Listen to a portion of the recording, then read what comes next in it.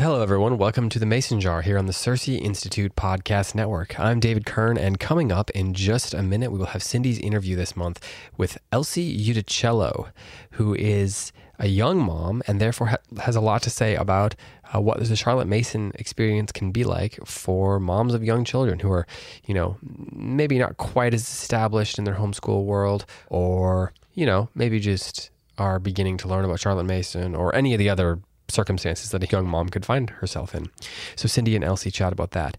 But of course, first I need to say a quick word from our friends over at Morning Tide to Eventide. Jennifer and Delaney, owners of Morning Tide to Eventide, would like to show you their products over at their website, morningtidetoeventide.com. They make beautiful magnetic schedule boards and a Christian year paper planners. Delaney and Jennifer Bascom know just about as well as anyone how difficult it can be to balance work, home, church, and homeschool. And because of their busy lives as print shop owners, they have invented tools to help keep order and peace in the home through their magnetic, tactile schedule boards and planners. We could all use a little help getting and staying organized, and with a beautiful planner and schedule board, it's a pleasure to plan, schedule, and do the next thing using Morning Tide to Eventide products. The planners even feature original watercolor artwork by Jennifer. So join in the Facebook community to learn from others about keeping time with the Christian year and getting and staying organized. Morning Tide is also hosting a 60 Days of Devotions challenge, and it's not too late to join in. So head over to their group and find out how. Just search in the Facebook groups and type in Morning Tide to Eventide. And again, that's Morning Tide to Eventide, not Evening Tide, Eventide. They have a special coupon just for Mason Jar listeners. If you go to morningtidetoeventide.com/themasonjar, that's /themasonjar, you can subscribe, and then Jennifer will send you an exclusive coupon just for listening today and subscribing. Go to morningtidetoeventide.com/themasonjar to sign up and get your coupon. And thank you so much to Jennifer and Delaney for sponsoring the Mason Jar this summer. Their products are really cool, really beautiful, and we definitely encourage you to go check them out. This episode of The Mason Jar is also brought to you by our friends over at New College Franklin, where they respect the sacrifices you have made as parents and teachers to educate your children in wisdom and virtue. But how do you sustain this during the college years? That's a tough question, and New College is here to help. Through a robust exploration of the great books and the classical, seven liberal arts in an environment of rich conversation, shared life, and spiritual discipleship, New College Franklin continues to build on the foundation you have laid. New College students grow in wisdom and see the light of the knowledge of the glory of God in the face of Jesus Christ. So take the next step in your education or your students' education and join the conversation in beautiful Franklin, Tennessee. You can go for a preview weekend or just schedule a visit at your own convenience. That's newcollegefranklin.org to learn more. That's newcollegefranklin.org. And so thanks also to Greg Wilbur, to Jonathan Rogers, and the whole team over at New College Franklin for sponsoring. We're grateful to continue to build our relationship with them. They've been really good friends of ours over the last couple of years, and Greg spoke at our conference this summer, and I think you'll find that this is a really cool school that's doing really great things. And if you are a mom of a student who is nearing the college age, definitely check out what New College is doing. It's a small school, but they have their priorities right, which is rare these days. So check them out at newcollegefranklin.org. So thanks so much to both of these sponsors for making the podcast network possible this month. Without them, we would not be able to produce as much content as we have been able to. And of course, if you would, head over to the Mason Jar on iTunes or Stitcher, wherever you get your podcasts, and subscribe, and then hit the star review button if you would. Of course, we always value written reviews as well. They're really useful for us in helping us figure out how to improve or continue to do similar things that we're already doing that you like. And then they also just help us, climb the chart, so to speak. The iTunes algorithm, they value starred reviews and written reviews. So we would definitely appreciate if you would head over there and leave one of those for us. But okay, again, as I say, that's the business out of the way. Let's get you over to Cindy's interview with Elsie Iudicello. More on Elsie coming up here in the show. She'll describe a little bit about her life, the work that she's doing now, and where you can learn more about what she's up to. So without further ado, here's Cindy and Elsie Iudicello.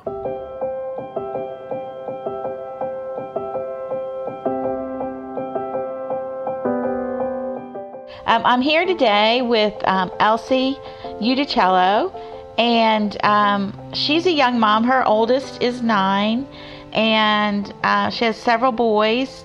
And we'll get it. We'll have a minute where she tells us about herself in a second. But one of the reasons I wanted to have her on, I was in Florida this year in Orlando, and I met Elsie, and we had a great conversation, and we started talking about families, and she started telling me how about her school and what she was doing and the things that she was applying. And it really struck me how wonderful it is when a young mom is building on the past, but she's taking it forward. So we have this thing, well, the old mom, I'm the old mom, and I have some wisdom, and people come and say, ask me questions. But on the other hand, we have these young moms who are actually moving on from that to even further, even beyond where we as older moms went. And I always find it very refreshing to talk to a young mom. And the things that you guys are getting to do as young moms that we didn't get a chance to do because we were still kind of haggling out some of this stuff. It's just very exciting to me. So that's why I wanted to talk to Elsie today. And you can find her at farmhouseschoolhouse.com, and you can also find her on Instagram at those places. And you're going to really like her website. I loved her website. And we'll talk a little bit more about that as we go along today. But let's talk to Elsie now. So, Elsie, can you tell us a little bit about your family? Hey, Cindy. Sure. So I have 4 boys. They are 9, 8, 6, and 4. My eldest has dyslexia. My youngest has some sensory processing issues. And we homeschool in South Florida on a little farm. My husband is an engineer, and I'm very blessed to have his support with our homeschooling. He does a lot of work on the weekends and after work with the boys. They like to go outside and do farm projects or build things together. That's been a really big blessing. And I'm a classical conversations director. So we have a community here in South Florida that we've been a part of for several years. It's been a really big blessing in our life. And we have been a Charlotte Mason family for about 5 years now. So I'm kind of fascinating because I grew up in Florida, and I know it's kind of hard to farm in Florida.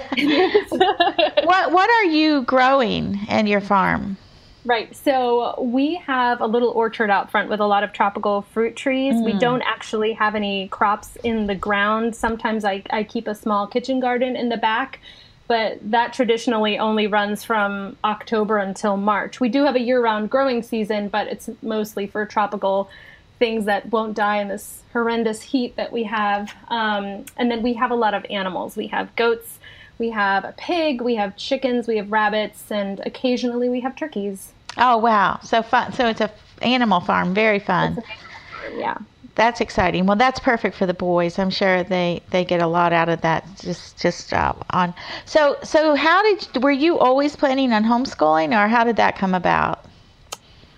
I think it came about because one of my last teaching jobs before I had children was as a preschool teacher. I was actually teaching a group of 17 3-year-olds when I was 6 months pregnant. And that was hard in and of itself. But I saw a lot of things in the system that really, really troubled me. A lot of our approach to early education, it was really heartbreaking. And a lot of it, too, for the boys, because I saw a huge discrepancy between the expectations that were put upon girls and boys. And I saw several other colleagues look at boys and think if they weren't behaving the way the girls were behaving, then they were behaving incorrectly or behaving badly. And then there was a really, really high expectation for pre-reading skills and number skills. I mean, these kids were 3 years old, and there was a huge expectation that they should know all these letters. They should already be getting all these things under their belts. And it wasn't so much the school, it was really parents that wanted their children to be reading already when they were 3 years old. And this big emphasis on, we have to do flashcards at home. We have to do this obsession with just rushing. And they're babies, 3 years old. They were so little, and they would come to school so tired. And by the end of the day, they had after school care or other enrichment programs. And they were burnt out. They were exhausted. They were tired. There was not a lot of room left for play and for wonder. And that was really, really difficult to see. And then, obviously my son was born halfway through the school year, and I returned to finish out the last couple months. And I came home to him and thought, I don't want to miss out on your life. I want to see everything. I want the best hours of your day. because I knew, I mean, parents would come to pick up kids from my class, and these little kids would be just falling apart, and they'd have to take home, you know, a child that was just at the end of their rope and basically just deal with them for the last couple hours of the day before putting them to sleep, instead of, you know, relishing and enjoying and discovering and having fun together. So I think that was a big motivation for me. And my husband and I talked, and we couldn't really afford for me to stay home, but we decided we would do whatever we had to do and live as simply as we had to live in order to make it happen. So we did, and I'm glad we did. We had all of our children in very quick succession. Yes, so yes. It was good. And you had those boys that you had already been concerned about, so that's really interesting. That is almost identical to how I came to homeschooling. I was working in a preschool, and all of a sudden I was thinking, there's nothing idyllic about this. Like you said, the moms are tired at the end of the day, and the dads, and then they're having to, everybody's seeing each other at their worst in a family. So it's very distressing in that situation where you have a child in school, a young child in school full time, and then the expectation that the 3-year-old is going to do hard schoolwork but it's not going to look like, and I don't mean hard schoolwork. I mean, there's a lot of work to be done as a 3-year-old, but we don't have to rush it into being this kind of formal learning. We need to make sure that we do the work of being a 3-year-old before we do the work of being a 4, 5, 6, 7-year-old. Right. But okay, so going from there, so now you've decided to homeschool, and then when did you hear about Charlotte Mason? Well, when I decided to homeschool, I thought, well, I've been trained to be a school teacher, so I'll just move everything over from the schoolroom to my home, and that was a spectacular failure. It was terrible. So I reached out to someone and I said, what do homeschoolers use? And someone mentioned My Father's World. And so we went out and bought it, and it was a very sweet curriculum. It worked really well for our family for a couple of years, and through there, I found Charlotte Mason. And I remember maybe we were halfway into our first year, and I thought, well, this company keeps talking about Charlotte Mason. I've never heard of her. I mean, I took dozens of education courses in college, never once heard of her. And I thought, I'll read up on her. So I went and managed to find one copy of her book. I believe it was a philosophy of education. And then devoured that, and then read Home Education. And I just felt completely pierced, because she voiced all of my frustrations that I had had as a school teacher, and then gave so much hope after that, and so much validation for these inconsistencies that I had seen while I was in school. All the things that I had yearned for my students, she voiced them. And she fleshed them out. And it was so inspiring and encouraging. I felt so touched by that, and just gravitated to her right away, and knew that it was something that I really longed for with my children. And shortly after that, we found Classical Conversations. And through that, I started studying classical education. And both of those things together just made sense to me. I thought, wow. And I never knew, for years, I didn't realize that there was this thing with some people where they thought Charlotte Mason wasn't classical, or vice versa. It just meshed to me. I thought it worked totally perfectly well together.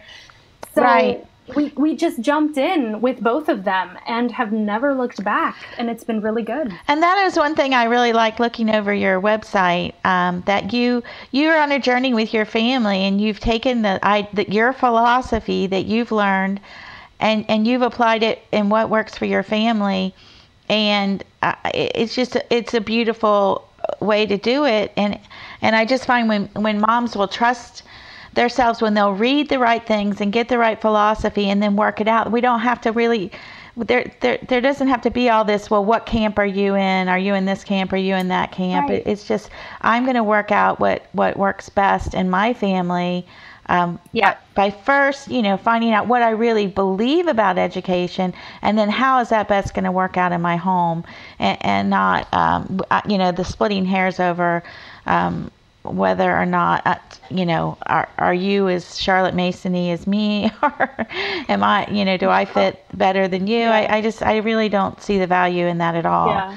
It's good to keep her in her right context too. I mean, she was never a mom. She lived very long ago in England. Like, I can't take everything she says literally. Even in South Florida, I cannot be outside for 6 hours in the heat with my children. It's not going to happen.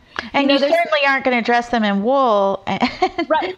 There's things like that. And she's also not here to speak for herself. We have her writings, but she's not here to speak for herself. So there's a lot of times where I think, what would Charlotte say today, knowing the climate we live in, the different things that are going on politically, all these different things with, different philosophies of education. And I wonder what her advice would be in the midst of this burgeoning homeschool movement. So I don't know. I try to remind myself and anyone that I ever speak with about this sort of thing that, we're not supposed to be in a philosophical box. These are tools that we can use to shape our way as we're going, but we don't need to, stick our family in a box and seal it shut and say, nothing else can come in here or touch us or influence us. Right, because a lot of that's based on fear. We become afraid, or maybe people stir up fear in us. I'm afraid, I'm not doing this right. And moms already have a lot of fear. So this is why I get a little frustrated about this whole subject, because and now you're afraid to do what's best for your family because you're afraid it doesn't fit in the box you made. And it's so sad about Charlotte because she was very forward thinking for her time. And why would we think that she wouldn't have grown and changed, continued to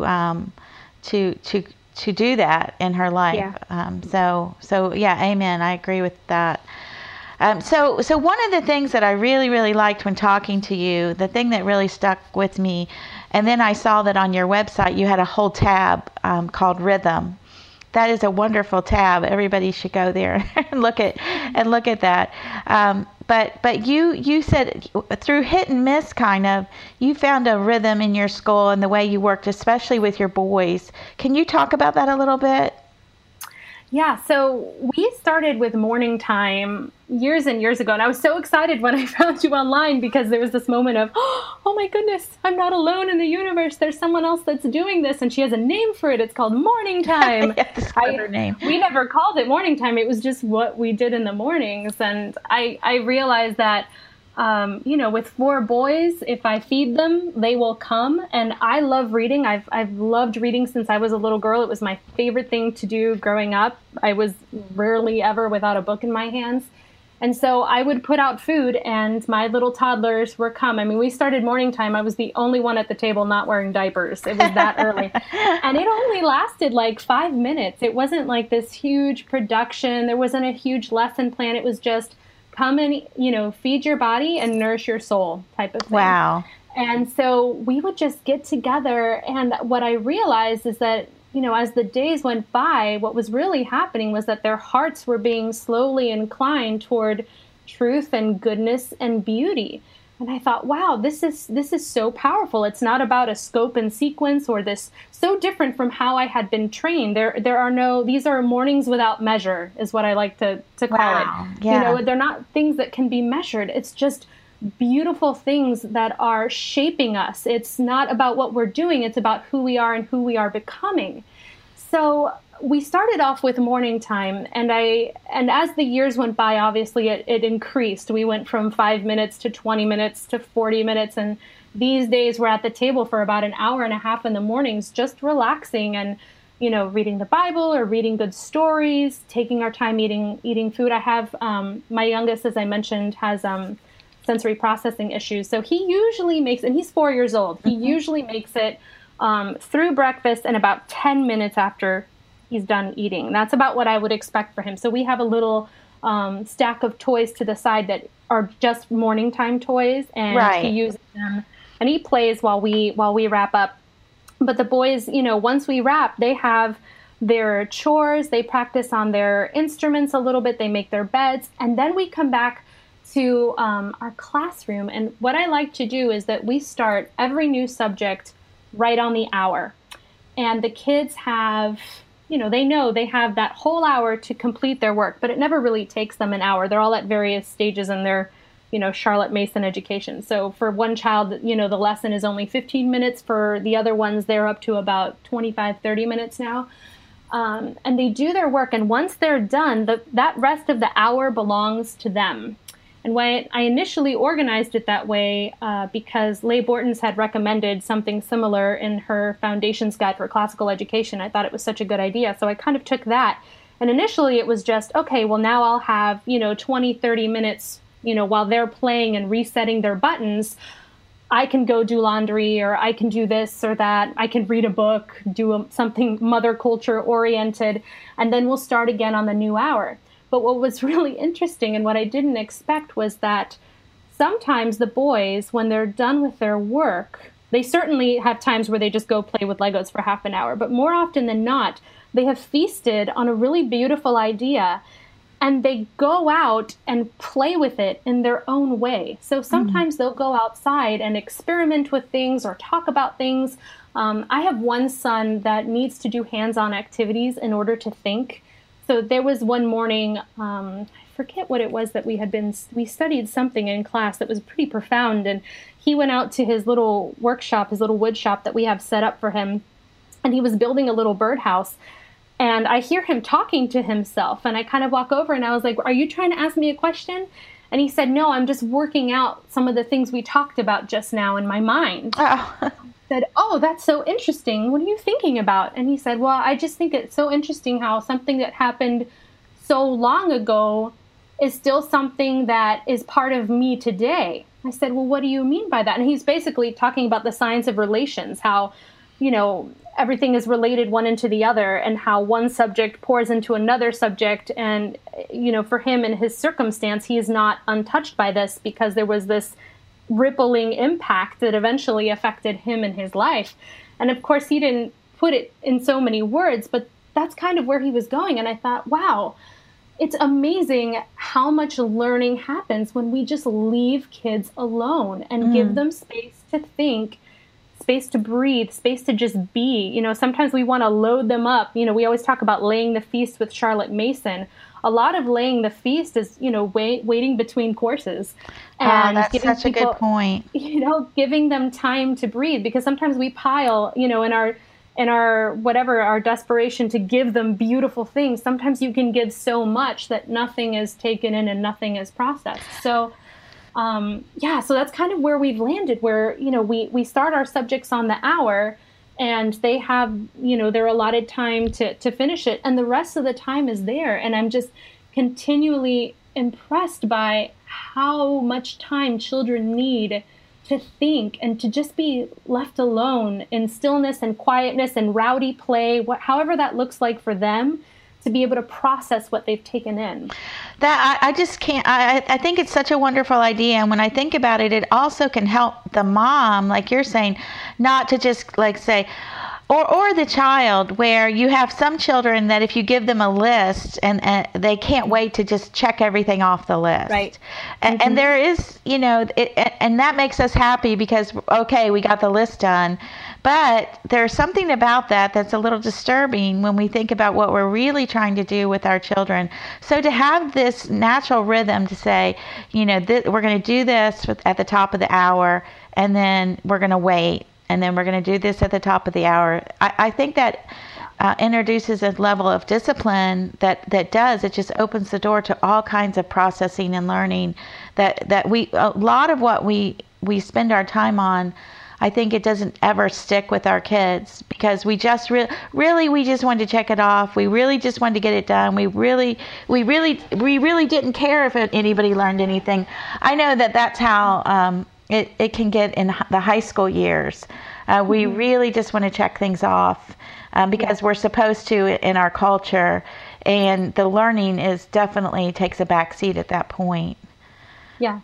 So true. I think a lot of it too is just our mindset, our purpose of education. I often have people come and ask, what should I buy? What should I use? All of these questions, and they haven't really even figured out the why behind their homeschooling yet. So, something I continuously look at when I'm planning out, our schedule or our rhythm for the year is not what are they learning, but who are they becoming? And in asking myself that question, I mean, that changes the way I orient my schedule entirely. I mean, I'm planning now for the start of the fall term, and I'm thinking of my boys and who they're becoming. And I have academic goals. And I know that there are certain character goals or habit training goals that aren't there yet. And that without those, they can't meet those academic goals. So I know this summer I have some character training to work on, some habit training to work on to help them be able to meet those academic goals that we have set. So that's a large part of it too, is when you're thinking, who are they becoming? What is the purpose of this? This isn't an industrialized modern education. This is a personalized education of a child, the shaping of their character, the nourishment of their soul, all of those things. So, how we approach the schedule, when we look at it that way, you kind of stop thinking about it in terms of efficiency and production, and you start thinking more in terms of shaping and of life, giving a life-giving education. Yeah. Now, when you see their free time like that and on an hourly basis, do you sort of get it? Does that give you any little clues about their character? Do you pick up things at that point? Like, are they fighting, or do they? Right. Well, I mean, there's everyday gunk, just our humanity and things that we have to work through. But then there's also things, the other day my son wanted to do a certain kind of science experiment. He's very excited about science right now. It's kind of like he's strapped on his jetpack and he's ready to just blast off in that area. But I saw that there were certain things in terms of patience, with gathering things and attention to detail and being careful when preparing materials and things like that he wasn't quite getting. And he's 6 years old, so it's completely appropriate that he's not totally there yet. But he had asked, Mom, while the older boys are doing their science study next year, could I do my own science experiments? He has his own space that's set apart from the other kids. He's a third child, so I felt it was really important to give him his own space that was just for him.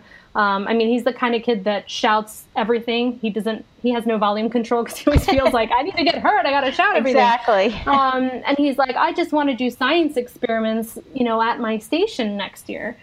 And I thought, well, that's great. I think that's wonderful. And let's work on that. Let's get you to the point where you can gather your materials safely and go through your scientific method and experiment. And then if you want to go outside and try things without the scientific, method and just see, what happens, we can do that too.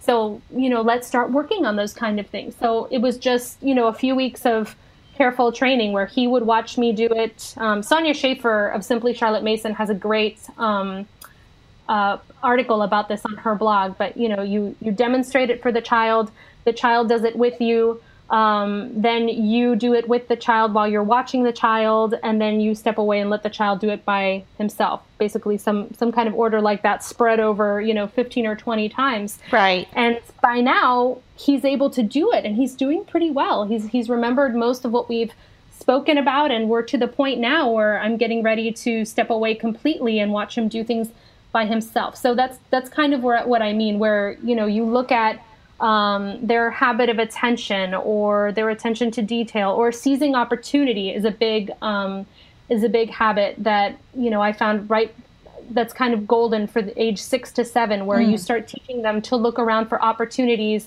to learn something, to be helpful, to look for adventure or whatever it is that you want them, to be seizing. That's a great time for it. So we're working on that as well. Yeah. And really you're teaching them to be observant, and that's what it's all about.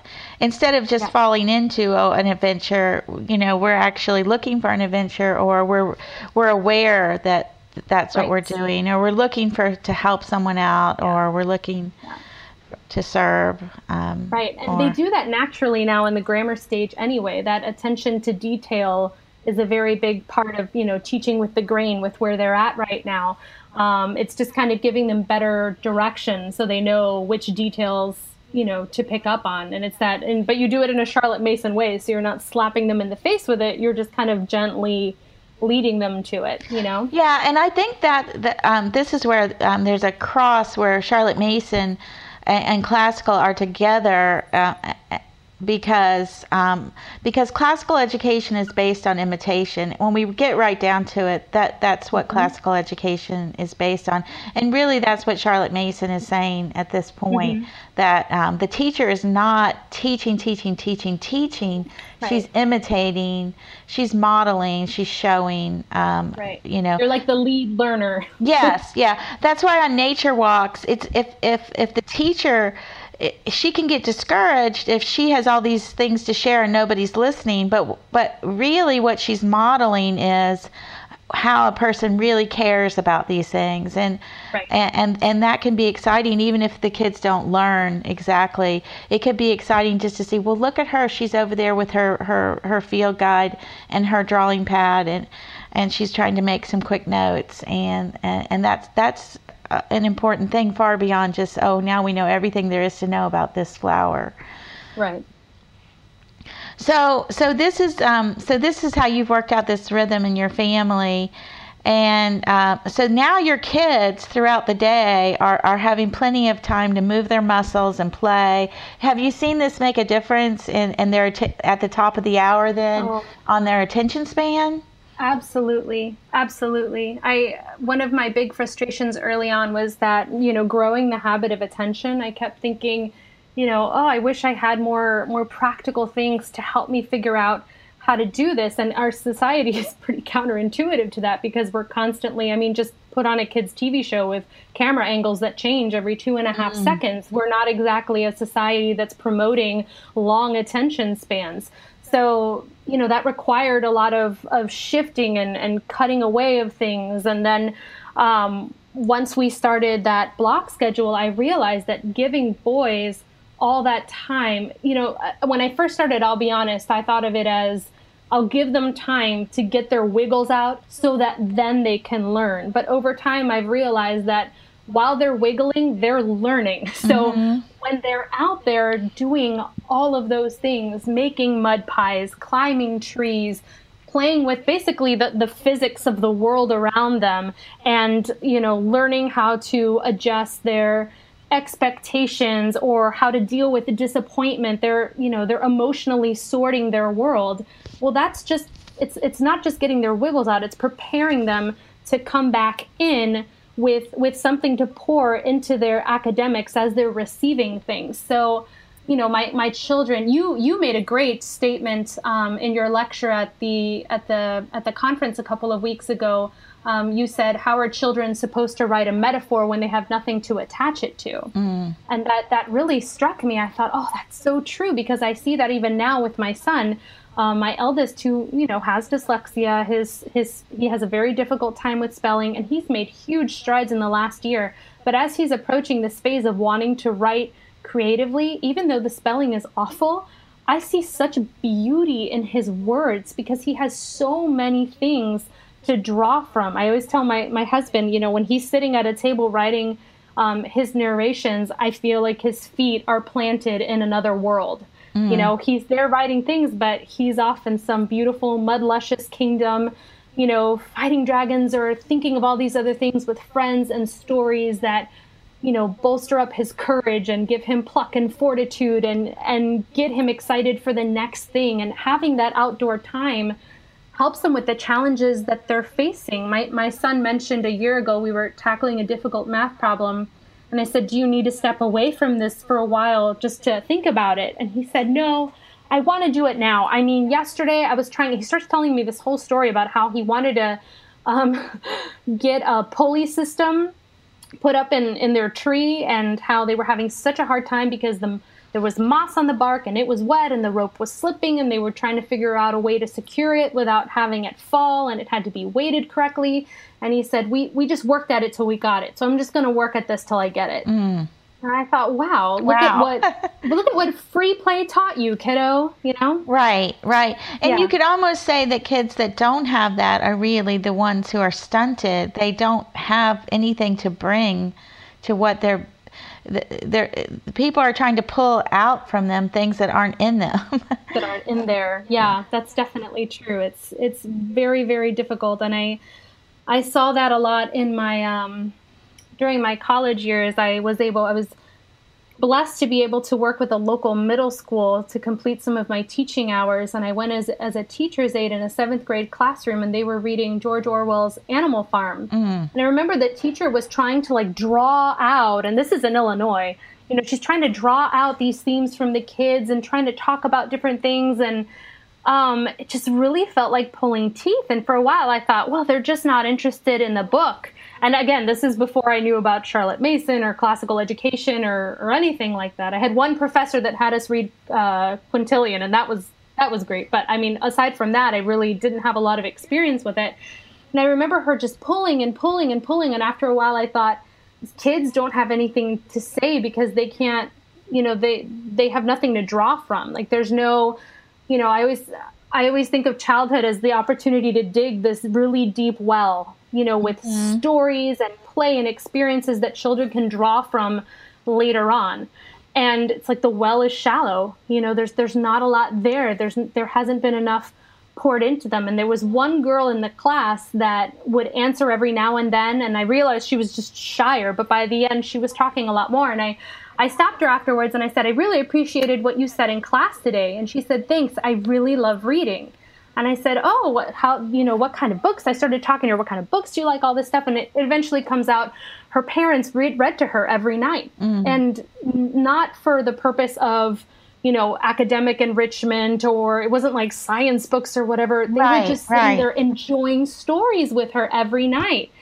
And I thought that has done you so much good, because it's shaped you in so many different ways. And you now have, you know, this well inside you where you can pour out, draw from it, and pour things out to say. So I thought that was really, really interesting. Even back then when I had no idea, really, I could still see the difference, you know? Yeah, I've noticed that with my older kids as they move into the culture, and they come from just a rich literary background.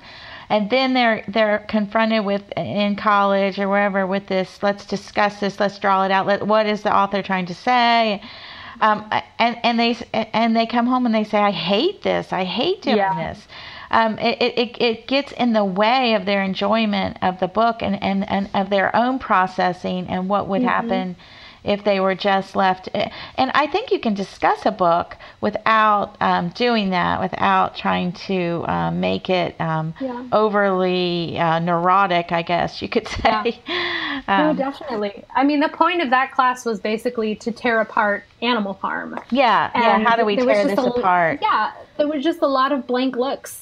You know, and it's almost like we're saying, we're going to read this book in order to tell how terrible it is or what we disagree with it. Like it's more about tearing it down, and I guess that's a lot of what C.S. Lewis talks about in The Abolition of Man. Yeah. But I don't even think we think that now it's so ingrained in us that we actually think that's learning, and we really don't know how to teach apart from that. So to say not to do that is like, well, then what do you do? Right. But instead, we do this other thing, this wonderful, rich environment of back and forth between living your life and then reading and then approaching all these, how can you understand what you're reading if you don't actually have a life that you're living?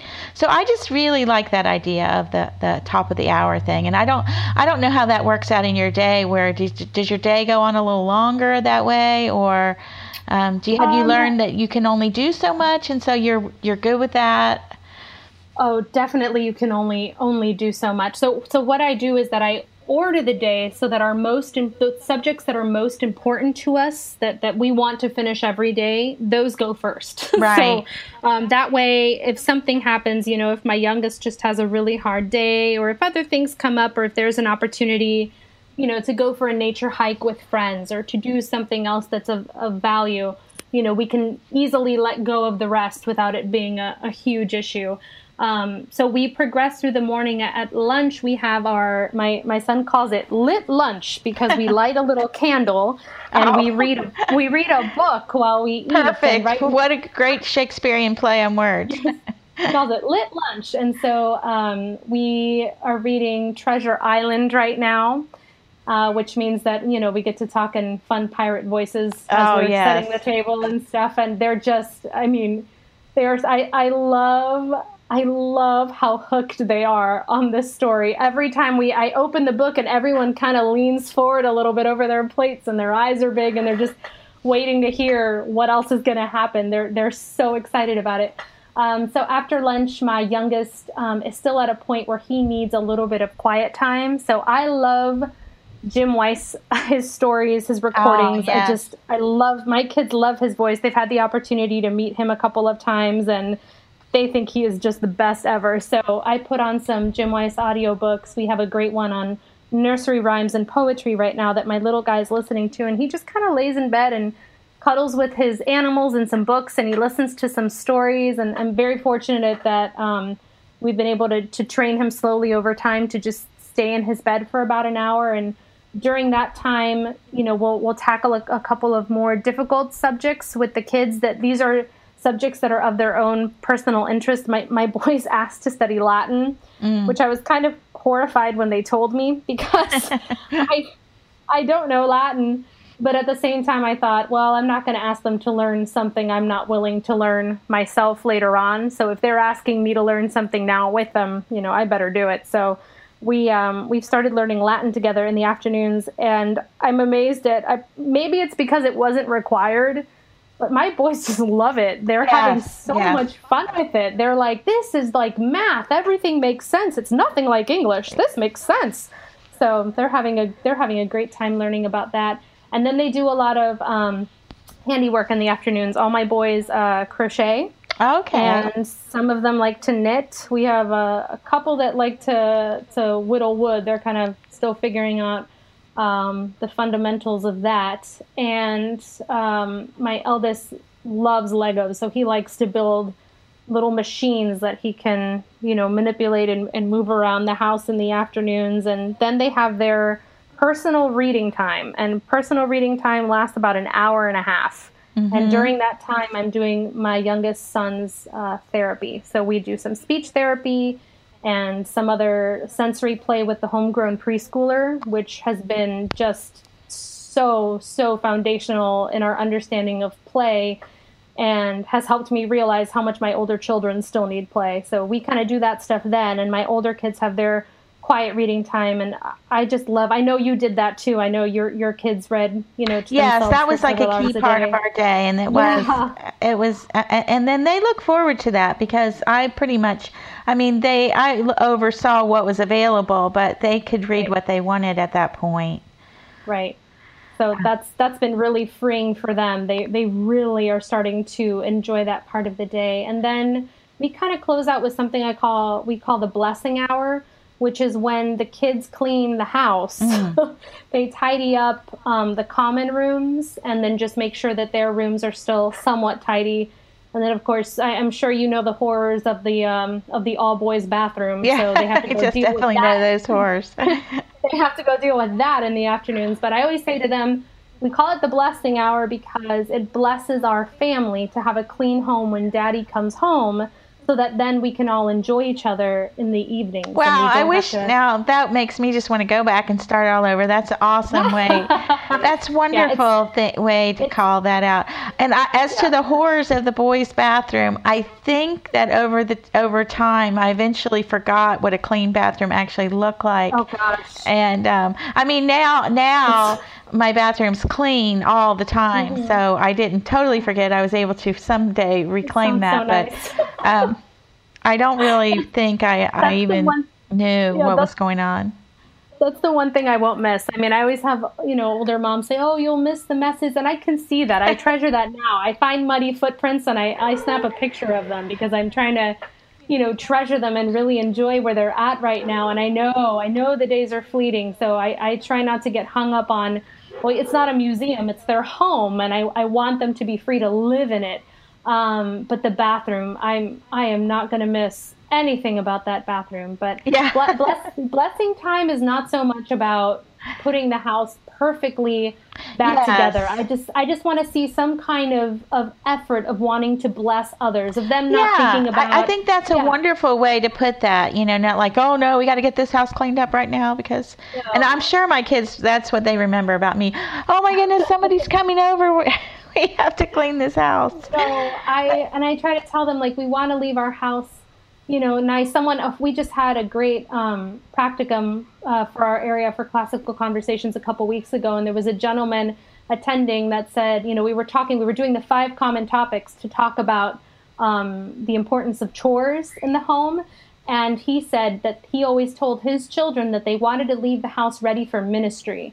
So that if anyone needed to come over to share a meal or to stay in the guest room or to just come and talk for an hour on the sofa, that the house would be in an acceptable condition for them to be able to do that. I thought that was so beautiful. I came home and told my boys, it's not just about blessing the immediate people in our family, but all the people in our community that might, the ministry opportunities that we have with them if they should ever need to come into our home, that we have it ready to receive them, at any given time. So that's kind of where we've landed on that. And again, the house is not perfect by any stretch of the imagination. It's not an impossible standard. Yeah. You want people to be comfortable in your home. You're not trying to make it a showcase. Right. I'm not a chore chart kind of girl. Those things, I feel like they're just setting me up for failure. I mean, I don't do well with them. The stickers, the charts, I don't do well with that. So that's kind of why we ended up we're just going to bless our family. No, I like that. I think that works really well when you do that. When you say, we're not going to, it's not about, I'm going to check. Once again, this whole checking off this box is not really the point, because then we just barely do it in a way that, just to say we did it without, but to actually have, just like you're saying, chunks of time or part of the rhythm of your life is to get things back in order. And I think that's really a great way to go about it. Well, I feel like once again we could talk for a really long time, but you said you're reading aloud Treasure Island. That's a difficult book, and yet I've never, the kids really relate well to that, even though some way that he wrote that is to just look at the words. It's not an easy book, and yet kids really understand what's going on, and they can't wait to hear the next chapter.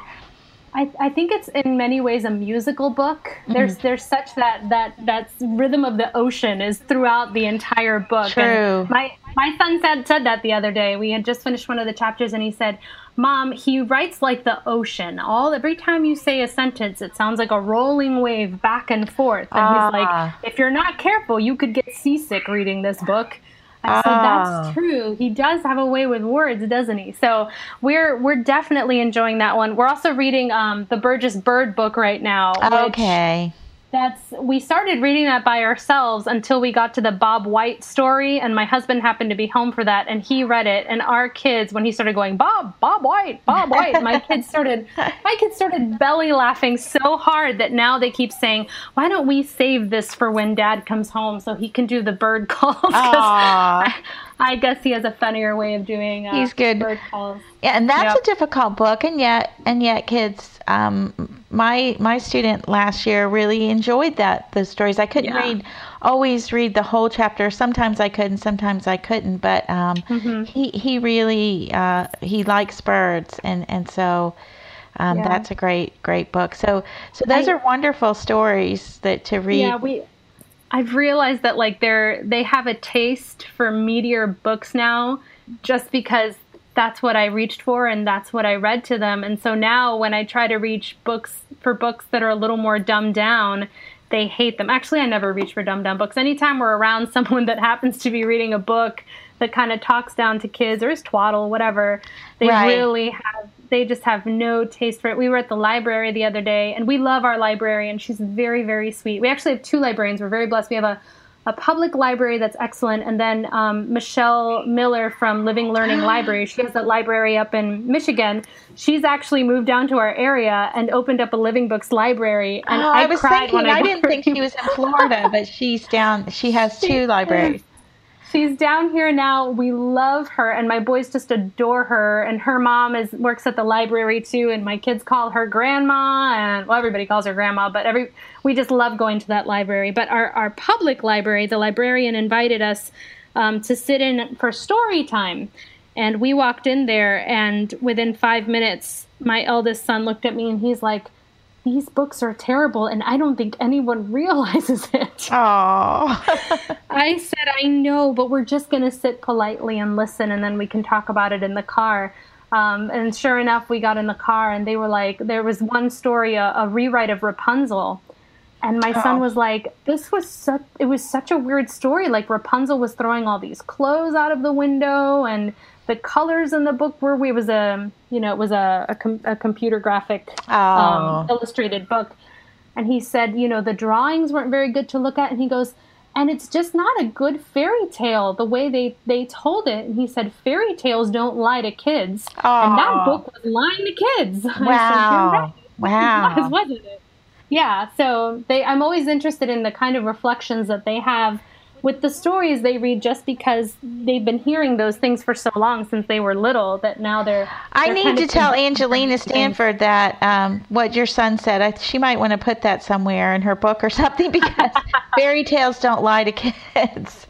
They don't. That's awesome. One of the things, that's one of the things my kids have really appreciated. They said, the news sometimes will not tell you the whole truth, and a lot of times other stories, they're written because they want you to think a certain way, but fairy tales don't lie to kids. And they also say Aesop's fables. They say, you never get lied to there either. It's there's always a lot of truth there. So yeah, it's interesting that they pick up on that, and I think that is so true with kids. They know.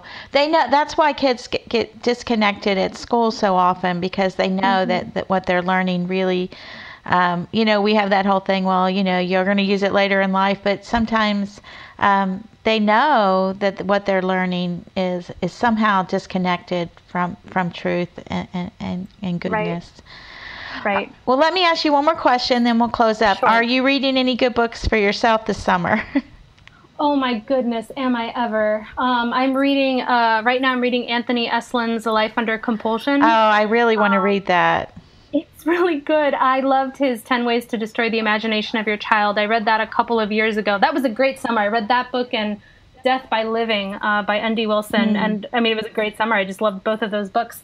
And so this summer, I thought I would read that. And then Simply Charlotte Mason just re-released the old Pink series, the Charlotte Mason homeschooling series, the original Andrew Miller series. So they've re-released that, and my set just came in yesterday, and it's got these big margins, and the text is bigger, and I'm looking at these thinking, I think I'm going to have to reread Charlotte this summer, because these are just so beautifully done, and I can stick all my notes in the margins. Well, I thought about that. There was some talk about the size, and I thought, well, you know what? That's kind of cool to have a big size like that. It is. The text is bigger. There's big margins. I really like that they kept the original page numbers in the middle so that you can still find all the things in your old references and stuff. And then that would be nice. Especially, I have a lot of underlinings in my old books, but most of my books are in more than one piece. Yep. So. Yep. No, that's mine. I have. I think Ourselves is split in half. I have it taped up the back. Let me think. I have 2 other books in my stack. I'm a speed reader. Right. So when I read deeper books, I always have to remind myself to slow down. I just read Beauty and the Word and loved it. Oh, I love that book. It was so good. It was so good. And now, Weight of Glory. I wanted to read C.S. Lewis's Weight of Glory. Well, what a great list. That's a fantastic list. Fun. I always try to have C.S. Lewis either on my nightstand or somewhere on the horizon. Because me too. That's like my main thing. Always have a C.S. Lewis in the coming up or just read. Yeah. That's great. The Way to Glory, too, is one of my favorites of his. Just such a great book. It's one that you just can keep reading over and over again. Yeah. Well, I have to know what you're reading now because you asked me, and I'm just curious about what you're reading. Well, I just was reading Home Education for our little group that is from our church that's meeting, and so I've spent some time rereading that, and it's been a long time, so that has been very enjoyable. And I finished 2 days ago, Brideshead Revisited, rereading that. Pretty much everything I'm reading right now, I'm almost completely just doing rereadings. Yeah. And that was just wonderful. I did with audio, and it had Jeremy Irons was doing the audio, which Oh, nice. I'm really voices really get me, and that was so beautifully done. Yeah. I could have just listened all day long to the words, which were beautifully written, and his voice. And then I'm also finally trying to finish up this Raj quartet, which I've been reading for probably about 5 years. So I'm in the fourth book of that quartet. So, and it's very good. I forget the actual name of it, of the fourth book, but I'm 10% through it. So I'm reading it on my Kindle. I have a book like Norms and Nobility. I feel like I've read that 3 times, and I feel like I only catch about 10% every time. And yes. I have it. I'm thinking about doing the Atrium this year just to finally get through it with more people and more voices, just to kind of understand it more. But yeah. I'm actually rereading that on the Ambleside list with Karen Glass, and we're reading it super slowly, which is a different experience than reading it fast. And I'm finding it hard from one time to the next to keep up with the ideas. I'm having to go back and forth a little bit. But that is a difficult book it's a wonderful book. And when I don't even know how David Hicks writes the way he writes. I just love what he says, but you just to glean from every sentence every word means something, and it's wonderful. It's so true. I'm excited to divide that up and tackle it slowly. I read a lot of fiction during the year. I do most of my nonfiction in the summer when I have more time to really take things apart and look at them really carefully. But during the year, I just fiction. Yeah, it's nice to get inspired in your endeavors for the new year during the summer. So, well, it has been very nice to talk to you. I really enjoyed meeting you, and I knew that we would have a good conversation. And this has been delightful. I'm sure that people will find this extremely helpful. So, thank you very much. No, thank you so much for inviting me. I really enjoyed it.